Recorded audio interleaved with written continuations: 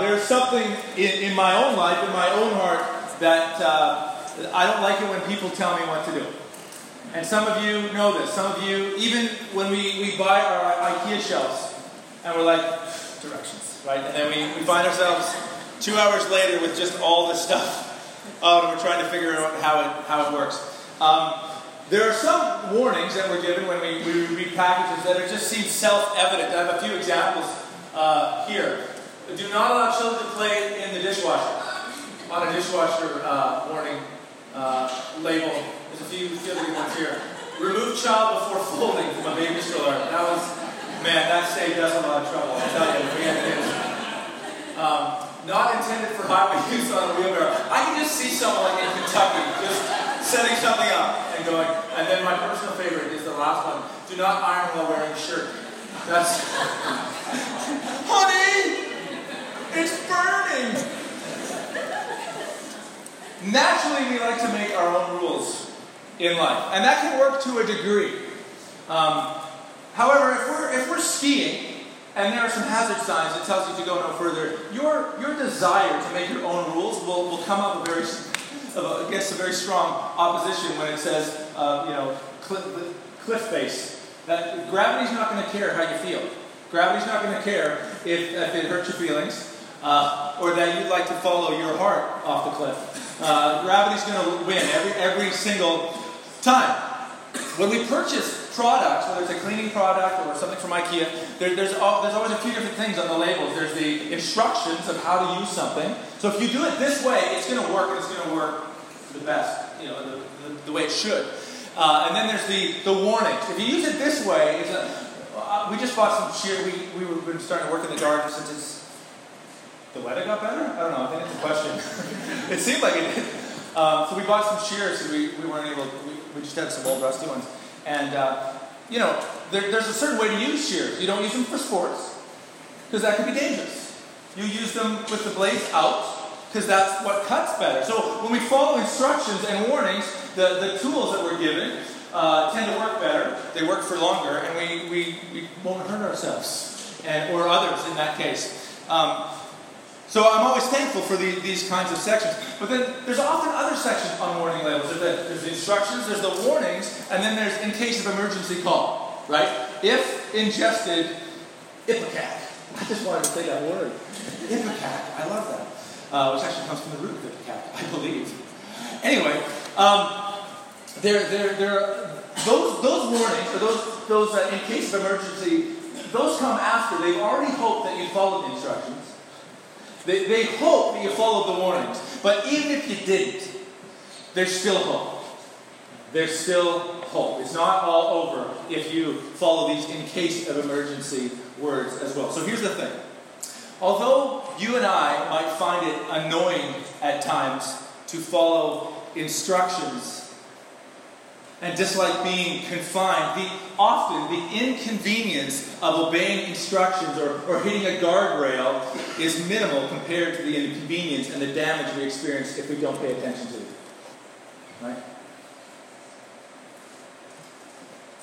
So the reason we want to talk about hazards and instructions and warnings this morning is because although we might be very careful to pay attention to warnings on packages like cleaners or the instructions on how to put together some IKEA furniture, we often do not pay attention to instructions and warnings for our lives to keep us spiritually and emotionally healthy. And many of us would say that many of the regrets that you and I have in our lives have come along and they've come along in our relationships and decisions that we've made, maybe at work.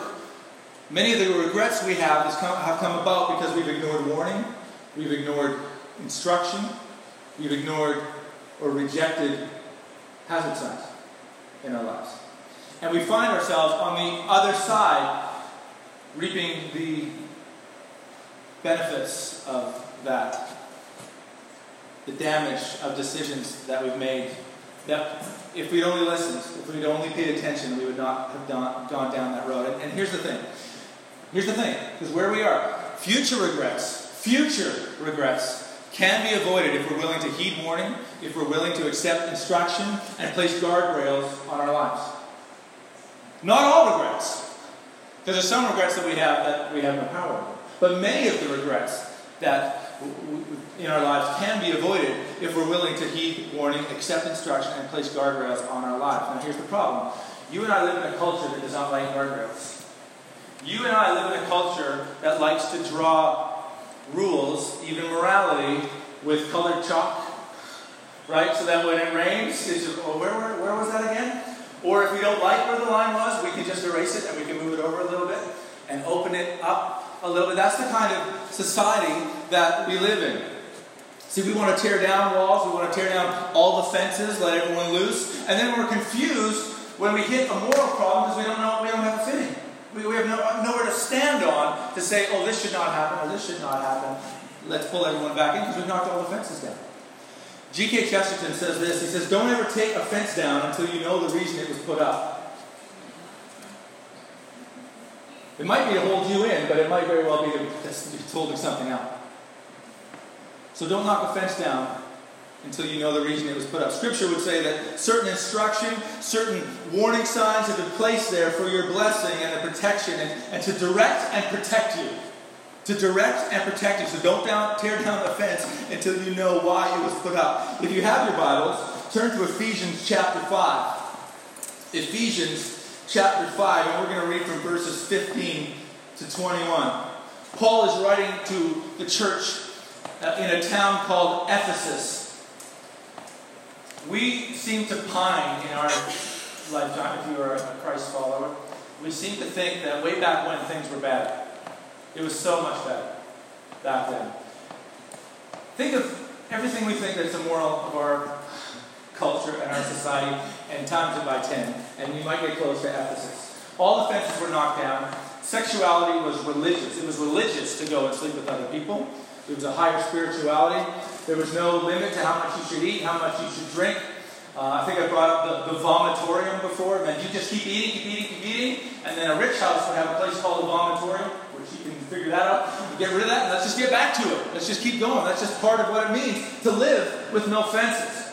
So Paul was writing to a church in that kind of culture, and they're going, okay, Paul, we understand, follow Jesus. Okay, follow Jesus. What in the world does that look like in a society, in a culture with no fences? No fences around us spiritually, no fences around us emotionally, even physically. So how do we live that out? How in the world do we do that, Paul? In a world where there is no black and white, there are just 50 shades of gray, on purpose. Okay? How do we live that out? And Paul says this. I'm going to invite you to stand out of respect for God's word. This is out of Paul's letter to the church in Ephesus, Ephesians chapter 5. Verse 15 to 21. Look carefully then how you walk. Do not as unwise, but as wise, making the best use of the time, because the days are evil. Therefore do not be foolish, but understand what the will of the Lord is. And do not get drunk with wine, for that is debauchery, but be filled with the Spirit, addressing one another in psalms and hymns and spiritual songs, singing and making melody to the Lord with your heart, giving thanks always and for everything to God the Father in the name of our Lord Jesus Christ, submitting to one another out of reverence for Christ. Jesus, we pray you would speak to us through these words, that you would illuminate our hearts and minds. And this is important for this morning. Jesus, I pray that whatever you're going to ask of us at the end of this day, at the end of this series, we would say yes to you. We pray this in your name, Jesus. Amen. You guys can take a seat. So this is what Paul's saying here. First, if you want to protect yourselves from regret, if you want to protect yourselves from regret, if you want to save yourself from life's hazards, choose wisdom over whim. Choose wisdom over whim. Most great decisions are not made in the moment, they are made ahead of time. Most great decisions are not made in the moment, they are made ahead of time. Look carefully how you walk. We put the seatbelt on before the accident, not after the accident. Right? We add oil before the engine seizes. You don't pour it on top afterwards. It's a real mess, but that's not how it works. You deal with it beforehand, not after the problem. Be careful how you walk. Some translations it says, be careful how you live. I like the be careful how you walk because it offers some great illustration.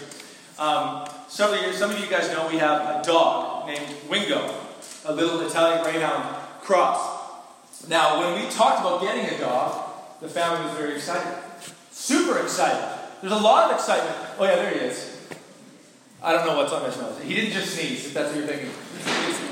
There was some sort of craft going on. He got his nose in. There was so much excitement. There was, I'll pick up the poop. I'll take him for a walk. There's so many great things we're going to do. Now there's less excitement and there's just a lot more excrement. If you go into our backyard, you'll have a very clear idea, a great illustration of what Paul means when he says, be careful where you walk. Okay? Anyone who has a small yard and a big dog knows, be careful.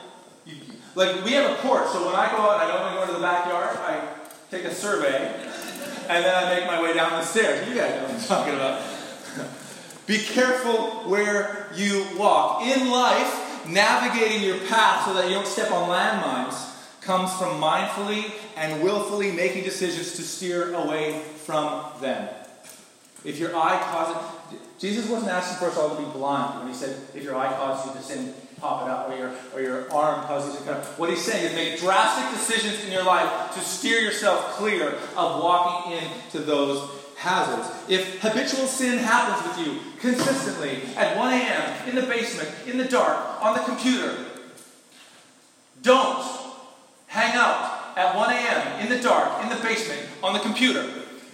Put boundaries in your life to save you from walking down a path that spiritually and emotionally and physically is a hazard to you. And we make those decisions well ahead of time.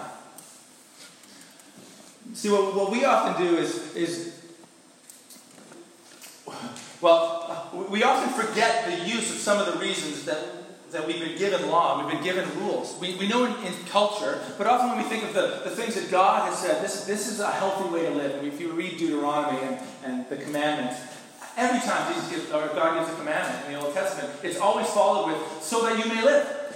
So that you may have a life of blessing. It's not so that you will prove yourself. It's so that you will live. But often we get that mixed up and we don't know how to use the rules and the commandments of God to live healthy life. Anyone who's ever... I love it when a kid is learning how to ride a bike, and so you tell them, put a helmet on. But if they don't understand that the helmet is actually connected with their safety, they just think it's something that they put on because they're going to ride a bike, then you'll turn and then you'll look back and you'll see the helmet's like perched back here, and it's not underneath their chin, it's like strapped around their neck, like they're in danger before they've even got on the bike. Right? So we'll quickly correct that because we know that it's meant for their protection. That being safe physically comes from strategically gearing up and being aware of the dangers that are going on around us so we can protect ourselves from them. But for some reason, we often don't take those same precautions for our emotional and our spiritual lives. And the way we do that, Paul thinks it's pretty simple here. The way we take those precautions, says in verse 17, therefore do not be foolish, but understand what the will of the Lord is. So the way we make sure we walk well, so that we protect ourselves from regret and steer clear of many of life hazards, is to understand that wisdom is God's will over our whim. Wisdom is God's will over our whim. Now, if you read this at first, it's almost like he's almost like a teacher trying to teach algebra and going like, just know it. Know the algebra. You can do it. It's not what he's doing. He's like, understand. It's not what he's doing. And then you're sitting as a student going, hey, but that's not what he's doing. It might come like, just know God, just do God's will. Like that's some easy thing. That's not what he's saying. He's saying accept God's will. What he's implying, the Greek implies this. It's not that they're ignorant of what God wants, but that they need to consider what they already know to be true. And I've said this to you before. Many people have walked into my office and I just want to know God's will in my life. I'm like, you want more? Like, you want more than what's here? Because there's a lot to work on here in your life when it comes to how we live out in relationships, financially, spiritually, sexually. There's a lot of God's will is right here. And once you got that down, okay, then maybe you realize, but I don't want any more. I'm good. I got enough to work on and sharpen. So what Paul's saying is you don't need to be told this stuff. This is element. You know where you should not be taking your body. You know where you should not be taking your heart and your mind. Just make the adult decision of living that out. Of not pretending God didn't say it. Of not pushing up against the lines. See, that's what we like to do. That's what I like to do. If you like to do it, you can glean from this.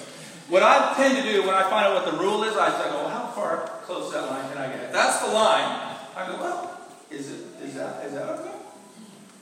And everyone who's ever driven kids around in a van knows that. We had potty talk going on in the car. This is a couple years back. We're driving some friends, children around too. This little girl named Summer in a car seat in the back of the minivan.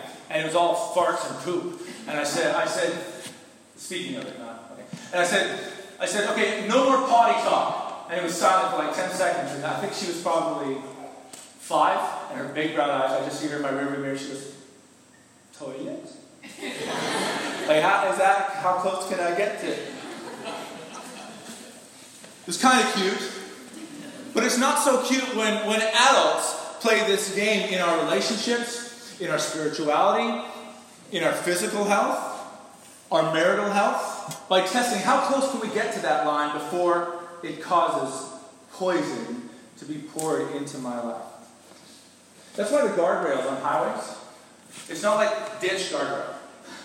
Here's a ditch, and the guardrail is well in from where that ditch is. Well in from where the danger is. That's how we are meant to put guardrails in our lives, to keep us far from the danger. To set up boundaries, to keep you far from that which will suck life from you. That's why God says in Proverbs 4:23, keep your heart with all vigilance. Fight to protect your heart. It's like this idea of like putting guards around your heart.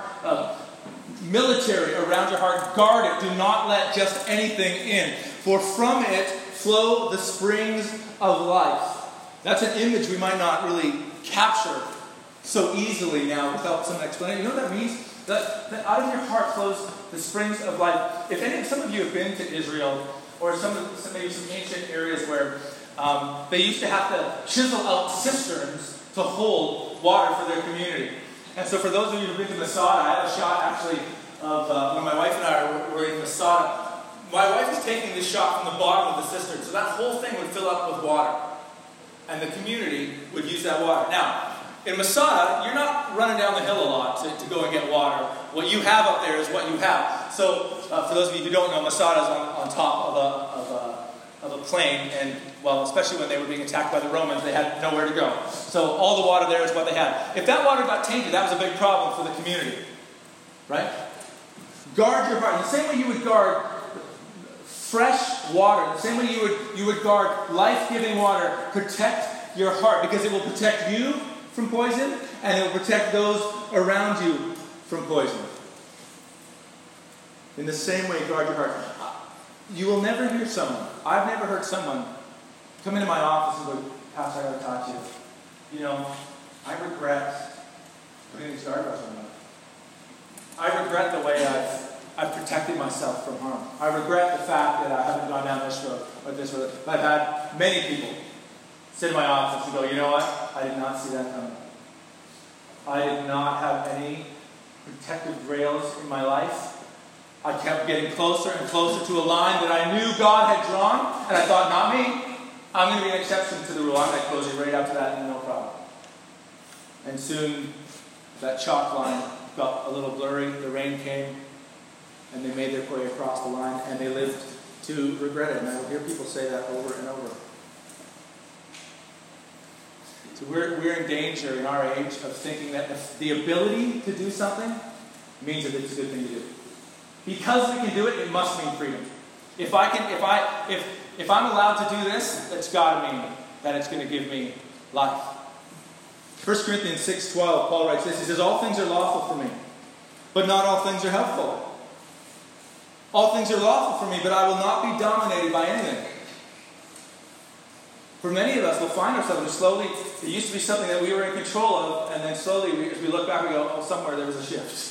I'm no longer in control. It's controlling me. And when it calls for me, I go. Later in 1 Corinthians chapter 10, verse 23, he repeats this. He says, all things are lawful, but not all things are helpful. All things are lawful, but not all things build up. Paul says, be careful. Your freedom can be used to disguise sin.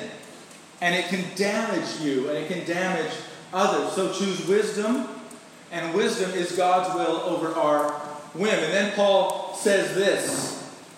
He says, he gets right down to a specific here in verse 18. Do not get drunk with wine, for that is debauchery, but be filled with the Spirit. Do not get drunk with wine, for this is debauchery, but be filled with the Spirit. If you want to protect yourselves from regret and steer clear of many of life's hazards, we need to understand this as well. Wisdom is practical. Wisdom is practical. We tend to think of wisdom as some old guy sitting on pillows that people are coming up and just asking all these questions like Solomon the Wise. But practical wisdom is simply wisdom that chooses a healthy path and chooses it ahead of time. Physically, emotionally, and spiritually. It doesn't ignore the signs. It doesn't choose whim over wisdom. And here Paul pulls out an example. Now, in the past, throughout Paul's writings, he talks about the hazards of no guardrails of sexuality, of finances, of relational hazards in other areas. And here he speaks of drunkenness because for many that's a gray area, right? Still today, for many of us, it's a gray area. Paul says it's important because drunkenness leads to debauchery. You know, debauchery. It's a word we use all the time, right? Yeah, you don't want to be debauched. I think that guy's debauched. Not a word we use anymore. This is what debauchery means. It means extreme indulgence that results in a loss of control. Extreme indulgence that leads to a loss of control. So, is it a sin to drink? Paul doesn't say that. Jesus drank, Paul drank. Paul encouraged others to have a sip of wine. Doesn't say that. But drunkenness that is characterized by a loss of control, overindulgence, is not the kind of life that we as Christ followers are called to walk, not as unwise, but as wise. Debauchery, drunkenness is the opposite of what we are called to be. And if you're like me, the line is immediately, if for you and I, is what it said. It didn't say if you're like me, just to clarify. I think Brad said he's a drunk. That's not what I'm saying. If for you and I, one drink of beer is blurred into 5 or 6 pints of beer, then maybe the line is clearly drawn at 0 with a strong fence in the ground. That guardrail needs to be firmly planted. And for some, that's going to be difficult because of where you work, because of how business is done. It's going to hurt relationships. It's going to do some damage. And I wonder if Paul hits on this specific topic because he knows that a habit here, a disintegration of the hazard signs in this area will be a disintegration. Like, I've never had people go, you know what, I really build the strongest relationships and the most healthy relationships after a couple pints. I've never heard that before. That's where I do my best work. It's not a time for sober judgment or a great building up of relationship or a great time to evangelize. Like, no one does their best work at that point. I remember being in high school and on tour with the band. It's a band guy. And I remember the night before we had all been down and we were in Kelowna at the beach. Late night, we all snuck out, been drinking. And the next day, someone approaches me on the bus as we're driving in. Like, so you're a Christian? Can you tell me all about that? Now's not a good time. I've always looked back at that and pictured God on his throne going, no. We don't do our best work there when we've lost control. So for some of us, that line needs to be drawn before one. Right? And in other areas of our lives, where others, even other Christians, are able to move forward, we need to draw a strong line in the sand and put up some strong fences. I've seen, we don't do our great work. I've seen a lot of mugshots of politicians and movie stars, and sadly even pastors that show our best work is not done when we've had a few and when hazard signs have been ignored. Now, I know because we're removed by 2,000 years and by geography and by language and by culture, it's probably hard to believe, but there was a time in world history where people drank too much. And they made bad decisions when they were drunk, and sometimes those decisions were even fatal. We are not different. Our culture is not different, right? The same temptations of removing fences around sexuality, drunkenness, morality are yours and mine. He uses this one in this instance as an example, but there are many others. And they still have very serious consequences. And when you and I decide that we are not going to be careful where and how we walk, where and how to live, we are likely to find ourselves in a ditch, reminded too late of why certain warnings and certain fences were built in the first place.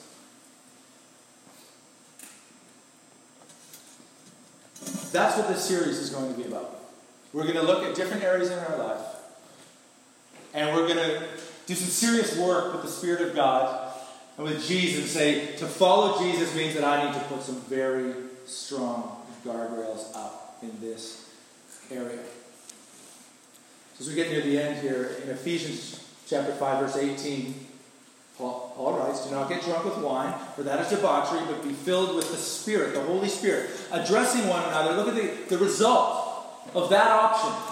Addressing one another with psalms and hymns and spiritual songs, singing and making melody to the Lord with your heart, giving thanks always and for everything to God the Father in the name of our Lord Jesus Christ, submitting to one another out of reverence for Christ. That's the source. Out of reverence for all Christ has done. All that we celebrated last week, it's out of reverence for Him and the life we want in the Spirit that we will put up strong guardrails. So what happens very often, most often, and Paul I think is making an argument for here, is when we put up very careful guidelines in our lives and protect ourselves from all sorts of trouble of going this way or that way instead of that way, is that our lives go from being inward focused to outward focused. All the worry about how we're perceived, all the worry about should I make this decision or not, well, is it a chalk line or is it firmly, do I need to have the conversation about whether I do this? No, because I put up firm guardrails here. Once we've taken care of that in our lives, our ability to love others, to love God, and to live freely in the Spirit is open wide. It's a beautiful option to be able to feed into other people's lives and have the Spirit feed into our life when we put these guardrails in place out of reverence for Jesus Christ. To be able to serve others more fully. Because serving others, encouraging others, and giving thanks has to come from a secure place that can only be found in living wisely and drawing those lines. Now, as I conclude here, evangelical Christians all over the world mourned just over a month ago when Billy Graham passed away. But many evangelicals, myself included, also there was this sense of joy. Why? Because he made it. Because at 99, and the pressures of being in the public eye, the pressures of people wanting him to fall, wanting him to make a mistake so that they could point at Christians, point at the moral high ground. Me. When we've seen so many that have not, why did Billy Graham make it? Because, boy, did he put up guardrails in his life. So much so that it's called the Billy Graham Rule. Some of you have probably heard of it. The Billy Graham Rule was this. Do not spend any alone time with anyone of the opposite sex unless they're your spouse. I'm not getting on an elevator with them. I'm not walking down an escalator with them. If it's just us, we're never having a meeting, just the two of us. Never, ever, ever. And he was ridiculed. And some politicians are still ridiculed. Pence for having the same kind of guidelines in his life. But he made it through the end because he put very strict guardrails in his life. And do you not think people were putting women in his way to make sure he would make a mistake so that they could point out and dethrone him, as some of them said, and the damage he was doing to society? It's great to stand on this side of the legacy of Billy Graham and see what a great example of what it was to walk with those kinds of guardrails. So for you and I, the question is simple, but the response could mean real life change and adjustment. Because no one in our culture is going to cheer you on. Oh, you got really strong guardrails around your drinking? Yeah, awesome. Really strong guardrails around sexuality? You have a really strong biblical sexual ethic? Right on, man. No one's going to give you that. Why are we doing it? For reverence for Christ. Because we belong to Him. And so the guardrails are to protect our walk with Him, to encourage and to grow our walk with Him. So throughout this month, throughout this series, this morning, we need to ask some very serious questions. Where have we been ignoring boundary lines? Where have we been just walking past the signs that say, do not walk any further? This is a dangerous area. Going out of bounds, moving towards hazards. And will you allow today, will you allow this week the Holy Spirit of God to rule you more than your wind? To rule you more than the influence of those on the other side of the rail? To say, come on, erase the chalk. This is where freedom is. Will you ask those questions for future health, for fewer regrets, for your safety, for the safety and the health of those around you? When it comes to our marriages, when it comes to our relationships, when it comes to where we allow our thought life to go, where we spend our time on the internet, what we do with our finances, what we do with our work ethic and our business ethic. Will you allow the Spirit to speak to you today and through this week and decide, even today, allow the Spirit to say, this might be an area, and it'll be different for all of us. This might be an area where you need to put some serious guardrails up for the sake of your family, your kids, your own heart and mind, and maybe physically, but definitely spiritually and emotionally. So stay with us through this series as we explore this topic more and more into these different areas for health, for bearings, for direction and protection. And this, I really want you to pay attention to this. As I said at the beginning, there's instructions, there's warnings, but even after we've messed up with the warnings, there is call for help. And we will get to that as well. I don't care what regrets you walked in with this morning, what regrets maybe will surface over the next few weeks. There is forgiveness at the cross. There is hope and a beautiful future for you. And there is grace and there is mercy for you. So please know that as we walk through. It's wonderful to be able to come to a God with all our garbage, knowing that we're already accepted. Isn't that great? We don't have to come to convince. He's convinced. He made the move. It's so wonderful to walk into a time of confession and asking forgiveness, knowing 100% He's going to say yes and offer us that forgiveness. Let's pray. God of grace, as we step into this series, and maybe even already, I pray that your Spirit will be doing a work in me, will be doing a work in this church community. God, it breaks my heart the amount of times that I have seen people who have knocked down protective fences in their marriages, in their relationships, at work, in what they put into their bodies, thinking that they could brush up against the line or kick the fence down and think that they were going to be an exception to the rule, and who now walk in my office or sit at home or sit with a family that is broken.